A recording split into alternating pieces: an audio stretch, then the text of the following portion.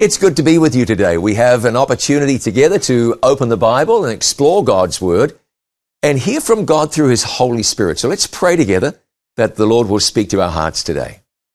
Our Father in heaven, we thank you for the opportunity to consult your Word, be guided by your Spirit. We pray that you would speak to us.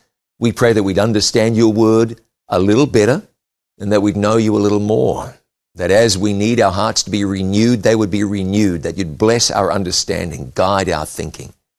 So be with us now, we pray, and we thank you. In Jesus' name, amen. As I speak right now, the oldest person in the world is said to be a 115-year-old Japanese woman. Her name is Kane Tanaka, and she took the title of the world's oldest person from a lady named Chiyo Mayako, also from Japan. Now, the oldest person whose age has been verified ever, that's ever in modern times, we're not going back to Methuselah here, is a French woman named Jeanne Calment. Born in 1875, she died in 1997 at the age of 122 years, 164 days. Madame Calment met Vincent van Gogh when she was a child. Now, there's something else interesting about her. In 1965, when she was 90, she signed a contract to sell her apartment to a lawyer. It would work like this. The lawyer would pay her 2,500 francs a month for the rest of her life, and whenever she died, he'd get the house. He ended up paying her more than twice what the house was worth. In fact, Mrs. Calment outlived the lawyer.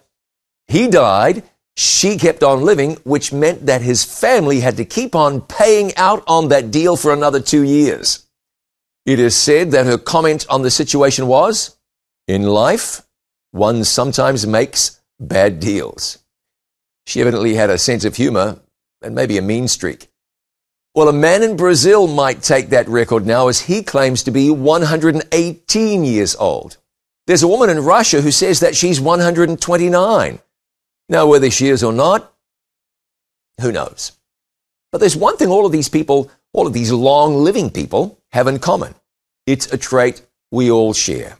And it's not an enormously comforting thought. The fact is, if Jesus doesn't return first, we're all going to die. And I don't say that flippantly. The Apostle Paul described death as an enemy, and it is. While I know that this is a tender subject for a lot of people, it's also a subject that offers an enormous amount of hope. If only you know where to find that hope. People have tried to figure out death for millennia. In ancient Greece, alchemists tried to create something called a philosopher's stone that would enable people to live forever. You will not be surprised to know that the Greeks were not successful. Today, average life expectancy is longest in Japan, where women can expect to live to almost 87 on average, and men to 80 and a half. In Switzerland, which is second, women can anticipate living to almost 85 and a half. Men can expect to make it to close to 81 and a half. If you live in Venezuela, the average for men and women combined is 70. In Papua New Guinea, it's 60. In Sierra Leone, it's just over 49. But no matter who you are, where you are, death is a visitor that one day will stop by to see you. The question we want to ask ourselves is, what then? What happens after a person dies? And what will happen after that? Now, first, let's consider how death got here in the first place. God created a perfect world, but before long, Cain killed Abel. It was just 7 chapters into the Bible that the once perfect earth was destroyed by a flood. Now, how did all that happen? And why? The Bible starts by saying, "In the beginning, God created the heavens and the earth." In Genesis 1 verse 26, God said, "Let us make man in our own image." And he created them, us, I really want to say, male and female. There was to be no sin, no suffering, no sadness, no death. God gave our original grandparents some specific instructions. Genesis 2, verses 16 and 17 says, "And the Lord commanded the man, saying, Of every tree of the garden thou mayest freely eat, but of the tree of the knowledge of good and evil thou shalt not eat of it. For in the day that thou eatest thereof, thou shalt surely die. God created human beings to live forever. Death wasn't part of the original plan. But when sin entered the world, it brought death along with it. Here's what happened. We look in the Bible, and I hope you will too, in Genesis chapter 3, and we start in verse 1. The Bible says, Now the serpent was more subtle than any beast of the field which the Lord God had made. And he said unto the woman, Yea, hath God said, Ye shall not eat of every tree of the garden? That was Satan, speaking through a medium, in this case, a serpent. And he challenged the woman. Perhaps he caught her off guard. No doubt she had been warned. But how would you feel if a snake spoke to you? Well, Eve made many mistakes, and one of them was speaking back. We pick it up in verse 2. And the woman said unto the serpent, We may eat of the fruit of the trees of the garden, but of the fruit of the tree which is in the midst of the garden, God hath said, Ye shall not eat it, neither shall ye touch it, lest ye die. And the serpent said to the woman, You shall not surely die. Well, that was a lie. Death came as a result of sin, which Isaiah said in Isaiah 59 and verse 2, separates a person from God. Death came. But what then?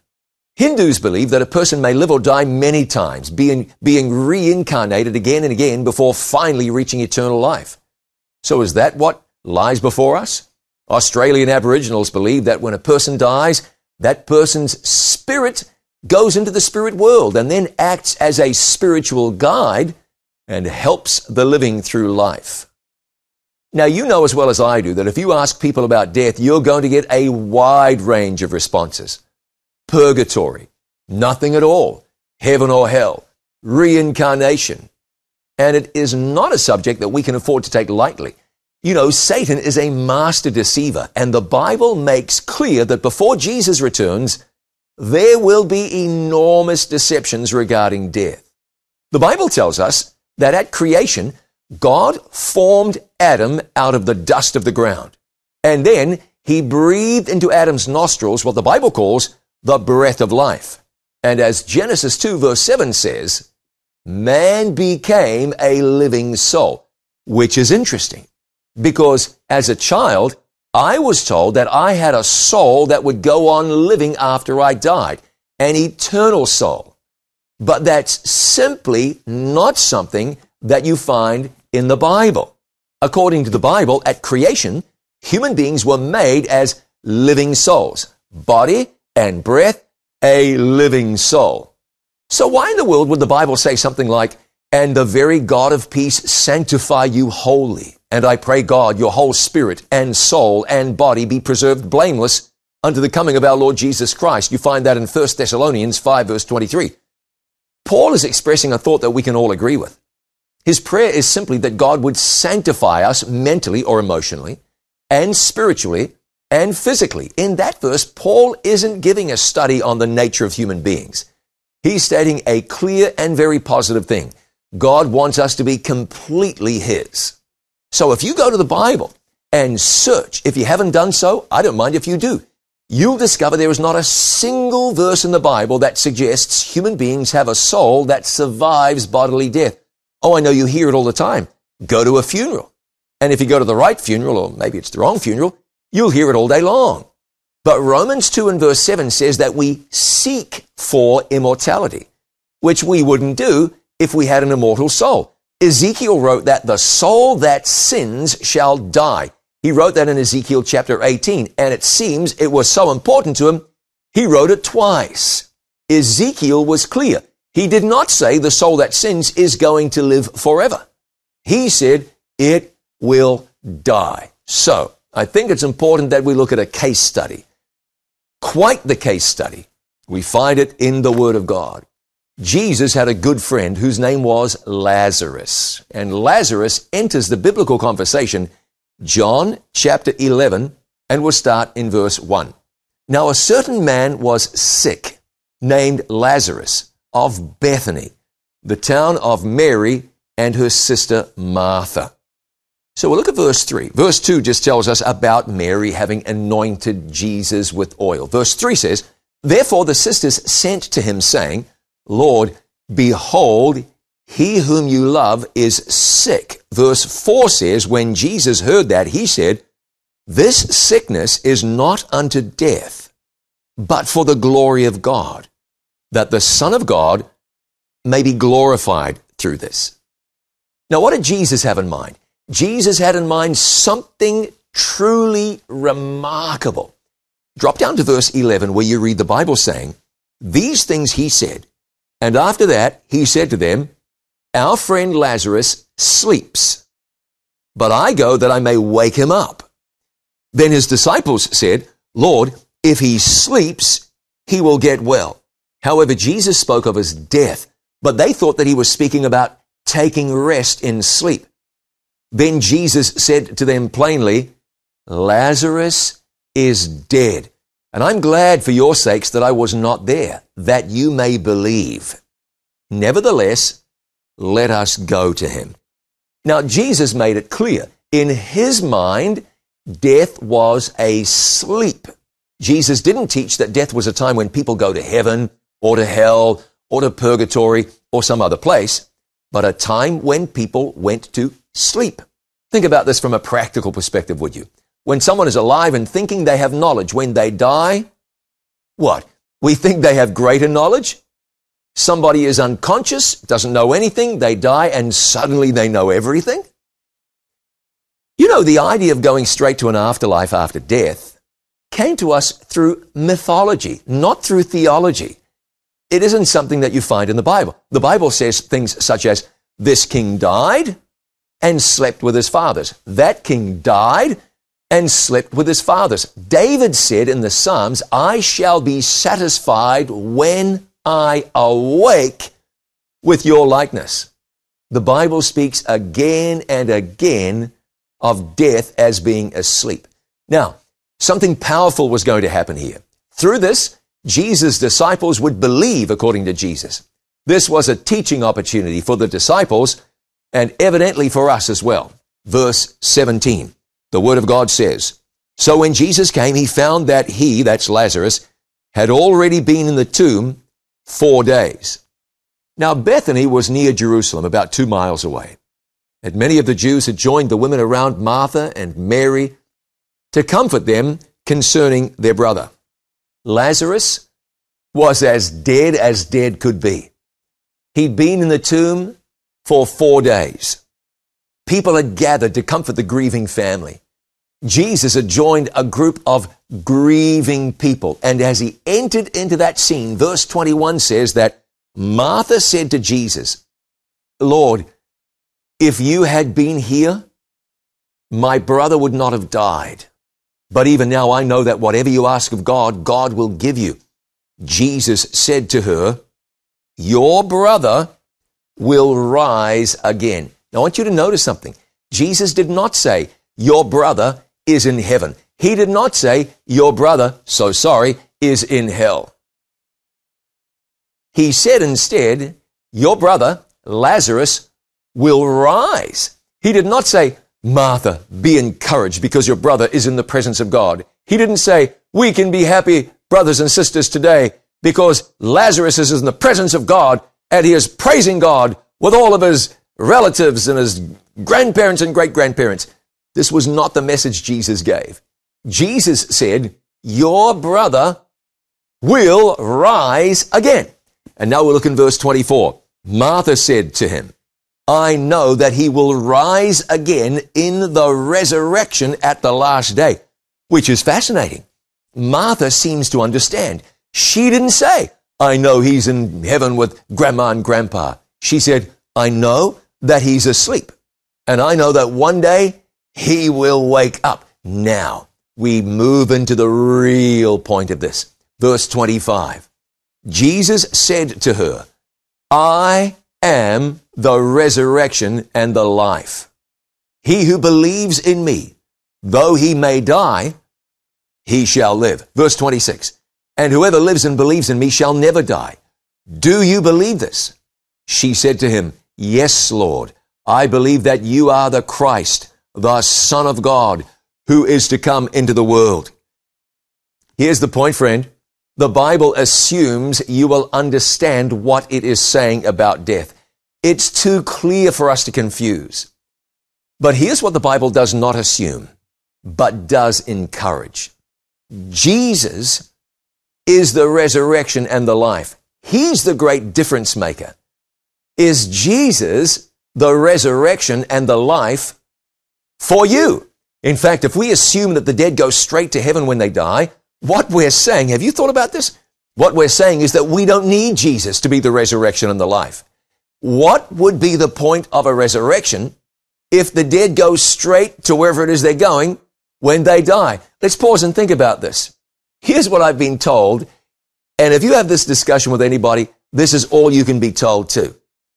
The dead immediately go to heaven, where they wait until the resurrection, when they come down from heaven, all the way down to some grimy graveyard somewhere, and at that time, they inhabit their new body, and they live on in their new body.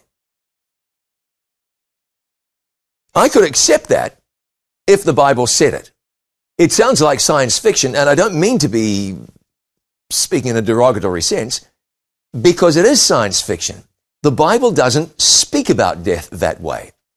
The Bible says the dead sleep.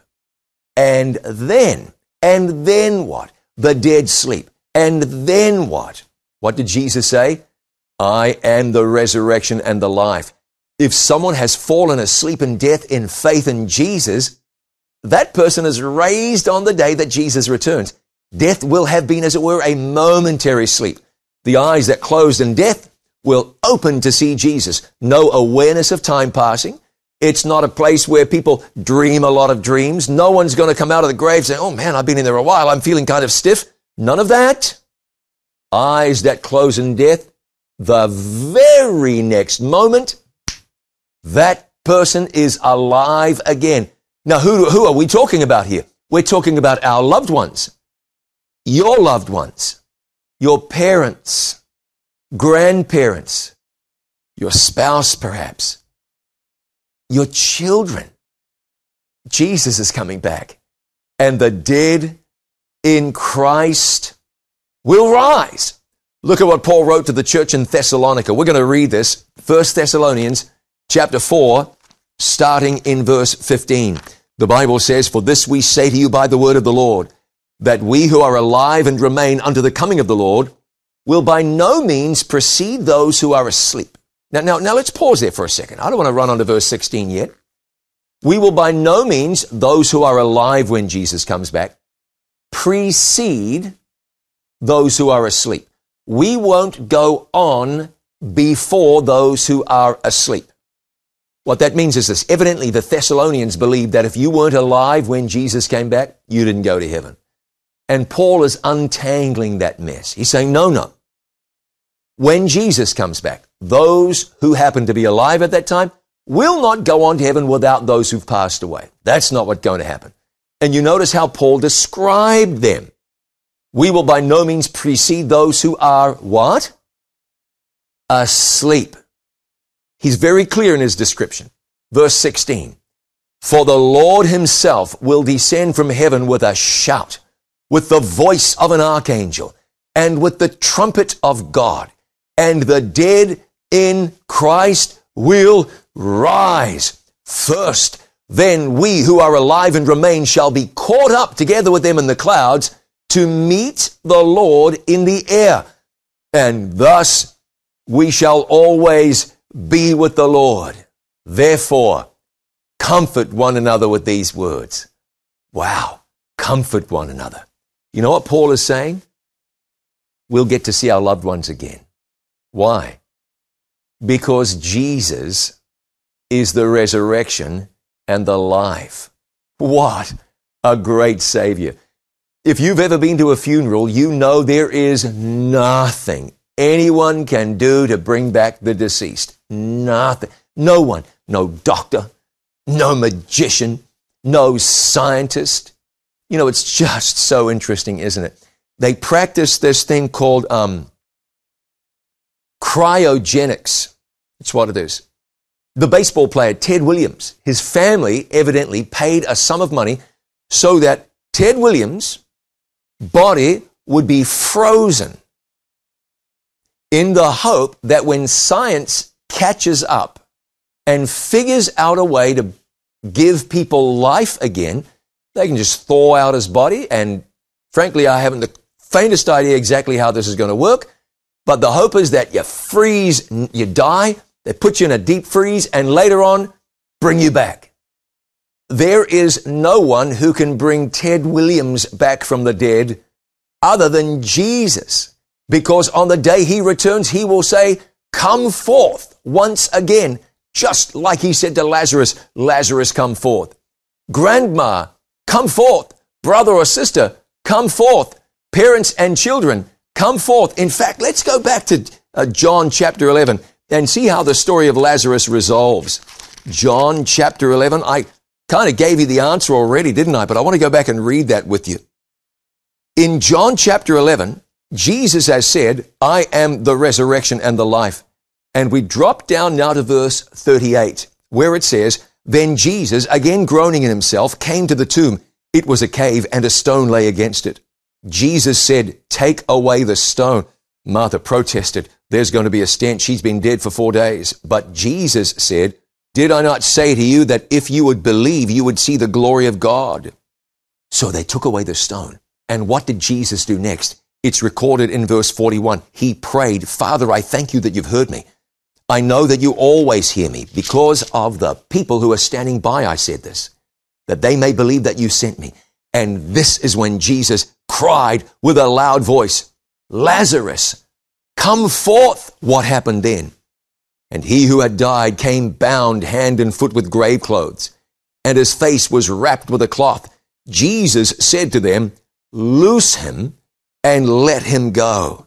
Then many of the Jews who had come to Mary and had seen the things Jesus did believed in him. What a great day it's going to be when Jesus says, come forth again. Grandma, come forth. Brother, sister, come forth. Neighbor, friend, come forth. Spouse you loved for so long, come forth. Jesus will say, children, come forth. What makes the difference? Well, it isn't a what, it's a who. Jesus makes the difference. Is he making the difference for you? How's your faith today? I'm not asking you how your faith in you is, but how's your faith in him? Are you trusting in him? There's no one else to trust in. Are you believing in him? Jesus offers everlasting life. Jesus offers hope beyond the grave. Of course, he offers blessing in this life and then blessings in the world to come. Are you believing in him? It's Jesus who is the resurrection and the life. Without Jesus, the grave is a cold, dark place, devoid of hope. With Jesus, the grave is a temporary dwelling, one that will open up. It'll open up on the day that he returns. It will give up its occupant. The dead in Christ shall rise. In 2018, the theoretical physicist Stephen Hawking died in Cambridge, England. As well as being a famed scientist, Stephen Hawking was also a well-known atheist. He's quoted as saying that a belief in the afterlife is, and I quote now, a fairy story for people afraid of the dark. He said there's probably no heaven and no afterlife either. He said very plainly, I'm an atheist. It seems strange to me at least, that such a bright man would turn his back on the simplest, on the best, on the most logical decision a person could ever make. Now, if you're happy with what you get out of this world and you don't want anything more, then I guess you're okay. If you're happy with 70, maybe a little more, and that's that, maybe you're okay.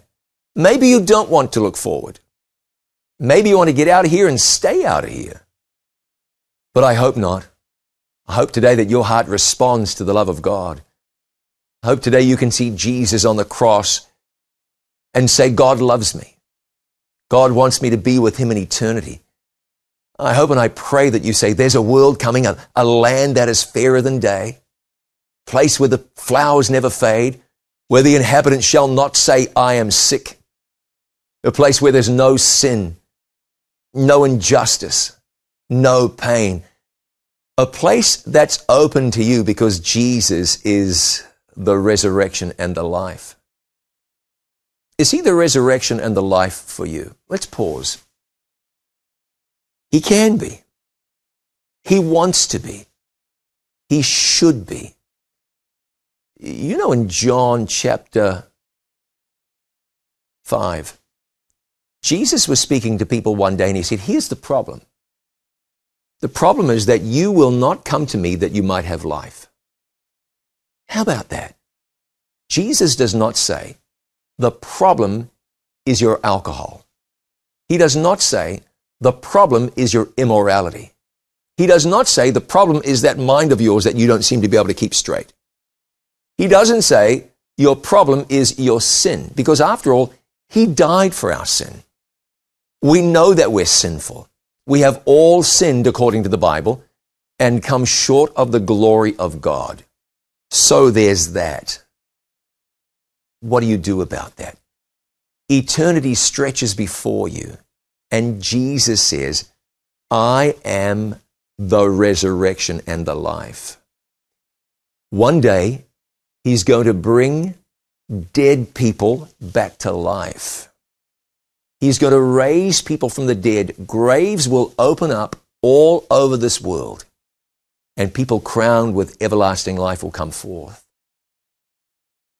But before that happens, there needs to be another death and resurrection. In 1 Corinthians chapter 15 and verse 31, the Apostle Paul said, I die daily. And we take that to mean that Paul experienced a spiritual death on a daily basis. That person that the Bible describes as the old man of sin, Paul says that person dies. And God raises him up to walk in newness of life. He consecrates himself to God every day. That's what Paul is saying. And God gives him new life. You see, when we look at ourselves through the lens of the Bible, we don't see much that's good. We see sin, and we see corruption, and we see failure. So what do we allow God to do? We say, God, allow me to be reborn. Bring me back to life. Create in me a clean heart. Let that old me die, and let a new me walk in what Romans 6 says, newness of life. Let that be my experience. You see, if you are dead in trespasses and sins, well, that's not good. But if you are, then you're in good company, because every sinner is in that place. What do you do about it? You can try harder, but trying harder never saved anybody. You can use your willpower and sheer bloody-mindedness and determine, I'm going to go straight and go God's way now. But you're never going to be able to do that, because, as Isaiah wrote, our righteousnesses are as filthy rags. What does the sinner do? That person who is dead in trespasses and sins, he goes to God and says, God, give me new life. Let your resurrection power work in me. Take me from sinner to saint through Jesus.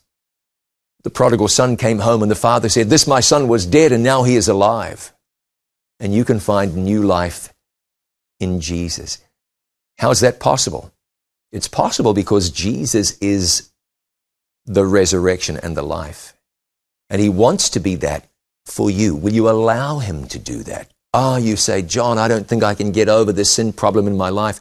You're right, you can't. But God can do it for you. He can do it in you. He'll do it through you. I've tried and I've failed far too often. Okay, now you give your life to Jesus. The old you dies, and he creates a new you in the place of the old you. And Jesus now lives his life in you. You know what Paul wrote to the Philippians? He who has begun a good work in you is faithful to perform it until the day of Christ. You let God do that work, and he will do that work. He longs to do it. He wants to do it. eternal life stretches before you. And you can live forever. How? Cryogenics? No. Technology? No. Diet and exercise will get you further, but not that far. How can we live forever? What did we say? John 11 and verse 25? Jesus said, I am the resurrection and the life. In September of 2013, Google created a company dedicated to finding out what it takes to live longer and then to help people to live longer. A Google engineer spoke of a time when computers the size of blood cells, little robotic devices, would go through our bloodstream, and these little devices would be connected to the cloud. So when's that going to happen?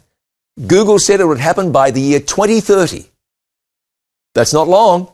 Same Google engineer said, a lot of our thinking will be non-biological, and it will be backed up so that if part of it gets wiped away, you can recreate it. We'll be able to extend our lives indefinitely.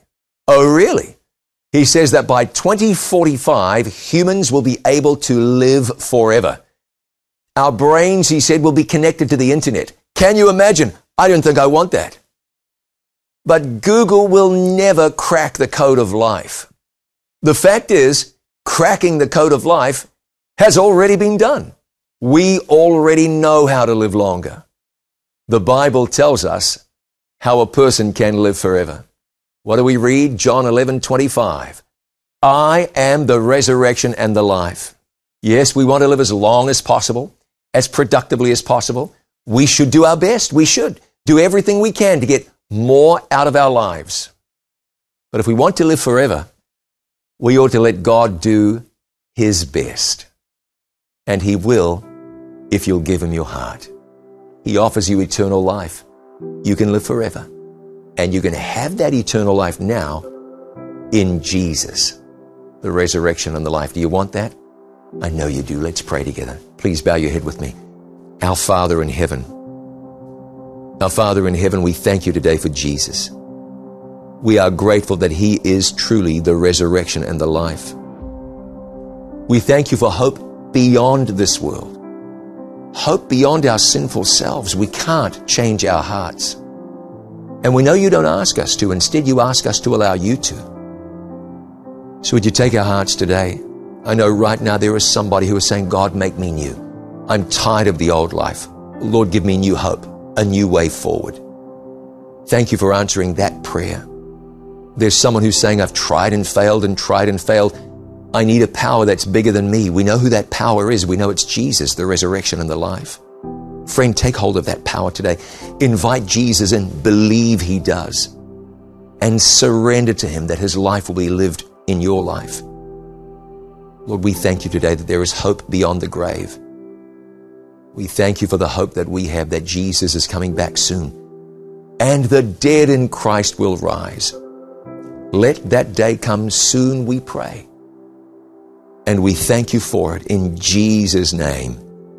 Amen. Thanks for spending this time with me. May God bless you.